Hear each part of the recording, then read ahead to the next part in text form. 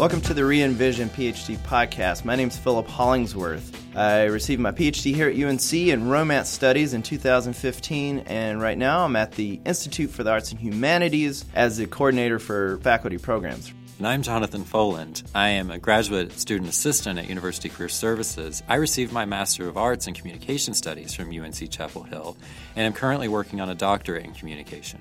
As someone who got their PhD in 19th century Hispanic literature, a lot of people ask me, so what are you going to do with that? And this podcast is a way to provide possible answers for that through interviewing folks that have got their PhD here at UNC and carving for themselves some fascinating, inspiring careers. And for me, after working with other graduate students at Career Services or in my own department or just meeting other people in other departments, one of the best ways of figuring out what you're going to do with that degree is hearing how people have actually used their degrees. We can talk abstractly about what we're going to do in our future, but it always helps to hear how someone has taken certain steps or gone through trial and error and has learned ways to use their degree in different ways and can share some of that knowledge so that we start to have a better image of how we could also follow our own paths. So for our first episode, we have a great example of that. We have Allison Portnow Lathrop, who is currently the Public Programs Manager at the Ackland Art Museum here at Chapel Hill. And she received her PhD in musicology, and she did her dissertation on the intersections of Einstein's theory of relativity and music. In our conversation with Allison, we talked a little bit about how she first got involved with the museum and how that initial involvement eventually went from an internship position to a full-time position. We also had some conversations about the skills that she had developed in graduate school and how she translated those skills into her current position, as well as how she's continued to build those skills through new experiences. And as you listen to Allison talk about her work, what you may also hear is her excitement with the position because she continues to grow and challenge in the job. So I guess we can start by you just telling us a little bit about yourself. Okay. So I'm Allison Portnow Lathrop, and I'm currently employed at the Ackland Art Museum at UNC, and I started there while I was a graduate student at UNC in the musicology PhD program. So I've been at the Ackland now for 7 years, including, I guess, 3 or so when I was still in school. And I do all sorts of things there. I plan all of our public programs from kids programs like hands-on art making up through talks and tours for university audiences and general audiences, and also things like yoga in the galleries and music in the galleries, of course, a passion of mine, and our film series. So I keep myself pretty busy there. And so what brought you into musicology for a doctoral program? Oh, well, at undergrad, I went to McGill in Montreal, and I was studying music sort of in a performance kind of track, playing the double bass, and also decided to declare a double major in cultural studies because I had taken so many classes for fun that it seemed like I had just about 2 or 3 more to complete a whole second major. But I fell in love with talking about how elements from pop culture play into this larger cultural dialogue. And since I was taking all of these music classes at the same time, I was always sort of trying to combine the two to think about how either classical music or jazz or pop music fit into this larger cultural dialogue and how music conveyed meaning throughout history. So it occurred to me that musicology could be a nice blend of the two. So I applied to grad school here at UNC and Duke. And luckily didn't get into Duke, so I ended up at UNC and was really happy to find the program. It was, I think, a really good fit for me. I really enjoyed it. And what was your dissertation on? Oh, it was on the relationship between Albert Einstein's theories of relativity and modernist music, American modernist music. 2 things I would never put together. Not many people have. So could you talk a little bit more about that? Because it's intriguing, but I don't know what that means. Right. Thank you. Well, I looked at how composers in the 20s, 30s, and 40s, just like everyone else reading the newspaper, got really fascinated by the theories of relativity because they were just hot news, front page of the New York Times, that kind of thing. Like, Einstein reshapes the nature of the universe. So at the same time as composers happened to be reading about this, and happened to be, I guess is debatable, they were coming up with their own sort of difficult to understand theories that were hard to explain in words and even more difficult to listen to in music. So I think they latched on to Einstein's sort of public persona and the reception of his theories in very popular newspapers and books and things like that as a way to equate their theories and how to describe them a little bit better for the general public. So it sort of sounds like you brought humanities and a little bit of STEM together in your dissertation. Yes. I thought I would study science my entire life, but then I fell in love with playing music. So I got to bring it all back together for my dissertation and see how they actually weren't so far apart in the first place, and how composers and musicians have always had this kind of strange overlap throughout the ages, I guess.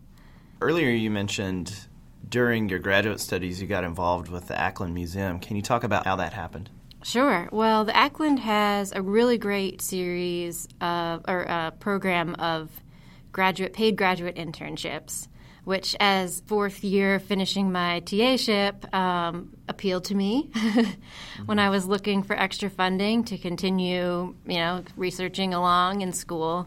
And I saw that Ackland had an open call for one of the graduate internships. And in my memory of this mythic event, I saw the call for applicants, and in the call for applicants it said must have previous museum experience. And I'd had one summer in between high school and college where I worked as an education intern in my hometown museum, the Heckscher Museum of Art in Huntington, New York. And so I thought, why not give it a shot? I don't know anything about art history. I've still to this day never taken an art history class, but sure, I could apply. I have this museum experience. So I ended up getting an interview and getting the position after that, and later went back to recall this application process when I did sort of an ALTAC panel for our musicology conference. And it turns out that was never there. There was no must-have previous museum experience. It was just something that I guess I've built up in my mind. But it helped me, push into that unfamiliar territory and remember that I had that experience that was really great before, and step my toes into the museum field. So as you were moving through your doctoral program, what had you considered your future career to be? Most musicologists become university professors. There isn't really much else that you hear about. And I don't know if it's not really in a negative way. It's just a thing that's the only thing you hear about becoming. And I assumed that I would become a university professor at some point. And I wasn't actually against it. I loved TAing. I loved teaching on my own for summer school, putting syllabuses together. That was some of the most fun parts for me for teaching. I know, the nerdy parts. Even liked grading. But as soon as I started my internship at the Ackland, I knew that 9 to 5, which turns out is not exactly 9 to 5, sort of career, and having discrete, doable tasks that could get done in, a day or a week or a month, which seems so different from the world of writing a dissertation at the time, of course. That seemed really appealing. And the work itself was super engaging, just always learning something new, especially since I had no art history background, always learning about different periods of art and, of course, tying them into everything that I'd learned about music and getting really excited about that.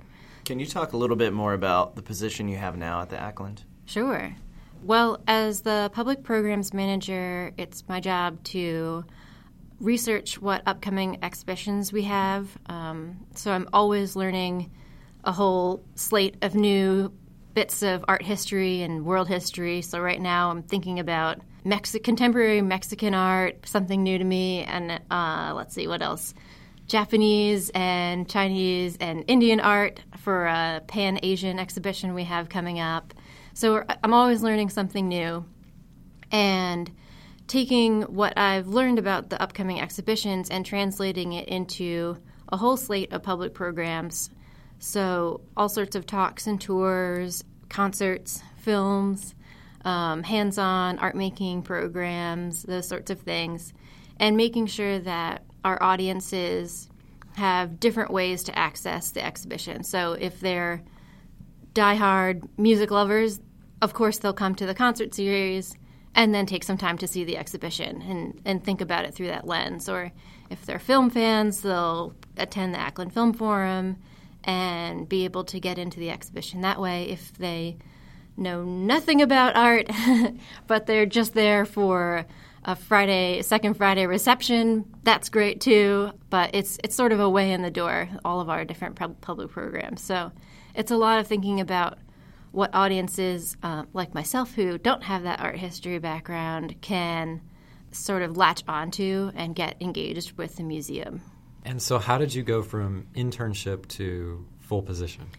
Of course, I just convinced them that I was entirely necessary to keep on the staff. I needed to keep the job because I needed to keep a job. It was a bit easier to convince them at that time, since I could probably only work about half-time finishing up my dissertation, to say, well, couldn't we find another 20 hours a week here and there? I sort of took on the music program right away entirely myself, and then just gathered in other programs that I could manage on my own through that first intern year, and then made myself indispensable.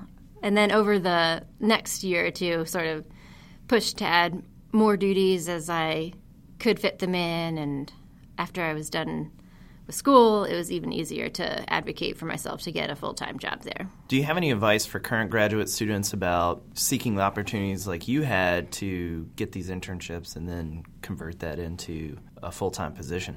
Yeah, I would definitely say internships, especially paid internships, are the way to go, a great first step. I think most people come into graduate programs without a guarantee of funding for every year they want to be there, and some don't even know how long they want to be there or will need to be there. So to sort of widen the search at an opportunity when you're still sort of in a safe place to have those opportunities. You know, you're still writing, you still have the bubble of school around you, and to seek out internships that might help pay the bills, but also open your eyes and expose you to new opportunities around, I don't know, say the nonprofit world or the rest of the campus, things like that, local businesses, anything like that that could get you into thinking about building other skills that you might not have built during seminars or in writing, but also thinking about how those skills and the ones you already have from graduate school can sort of translate into a future profession. So how did you translate your skills? Well, I was able to use a lot of what I learned extracurricularly or co-curricularly during grad school to get the internship that I had. So when I was a student, I was on the speaker series planning committee, and of course that involves, you know, the intellectual work of finding the right speakers, but also the logistical work of making sure the classroom's reserved, the chairs are set up, the reception's set up afterwards, everyone has transportation to and from the airport, all of the things that eventually became things that I do use now when we have a visiting artist visiting the Ackland or a visiting historian coming for a talk or a panel discussion. So things that I learned there in graduate school that just seemed like easy resume builders at the time, or things you would have to do to become a professor, I guess, were actually really practical things that I could translate into my work at the museum. It sounds like in this position you are able to bring your graduate training in pretty frequently, which I think a lot of graduate students would be worried they wouldn't be able to do later. If they transition to another job, like, well, what's my degree going to do? Right. What about the content?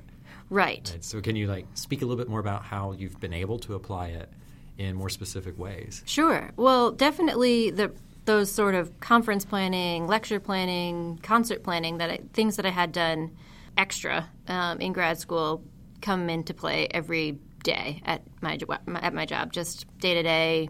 I also have been really lucky to use a lot of the research skills that I had in grad school or honed in grad school, I guess you could say.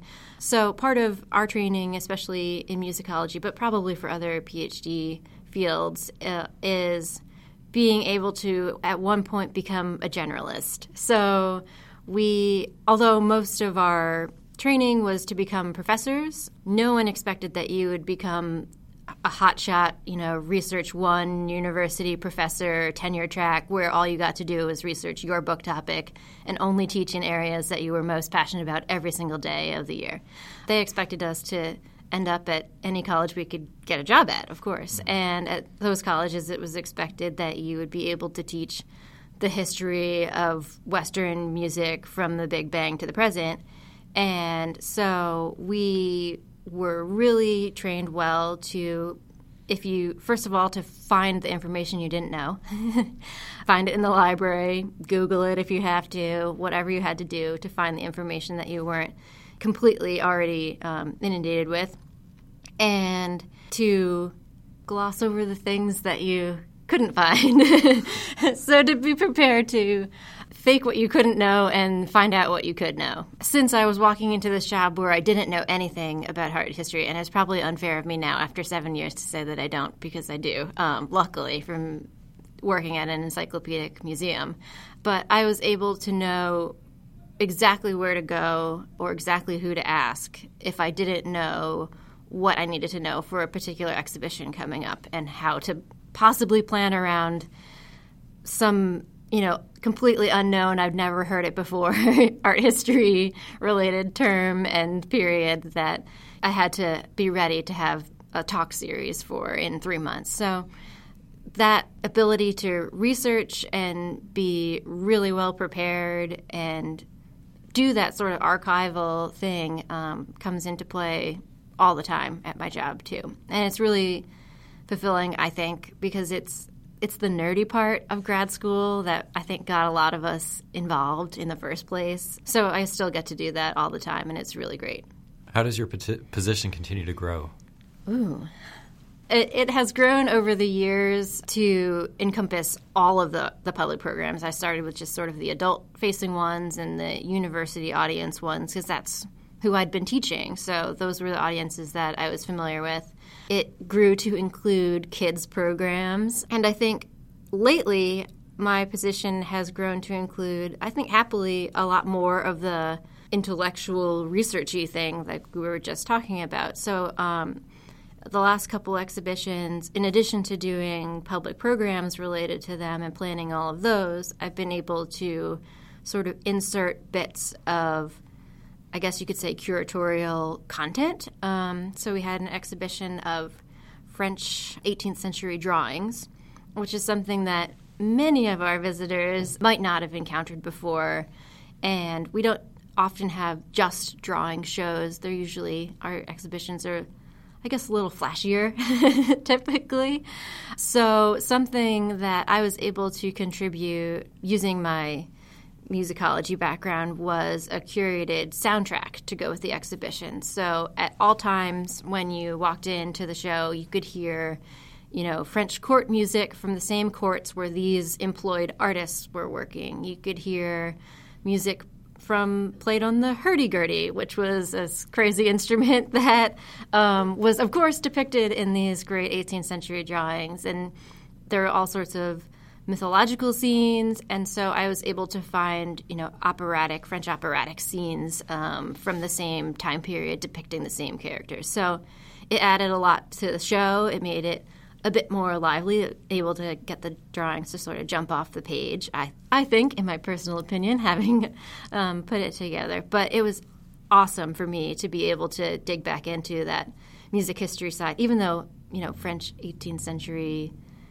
music wasn't a particular specialty of mine, but just to get back into that nerdy musicology mode and bring it to folks that might not have that specialty or that interest, but then became really interested in it and subsequently in the drawings was really great. Did this position exist before you? We had some programs at the museum before I got there, and the tasks of working on them were divvied up amongst different staff members. And then when I began, I was able to sort of consolidate that effort and take over a lot of the programs. And then we've actually grown our slate of offerings over the course of the time that I've been there.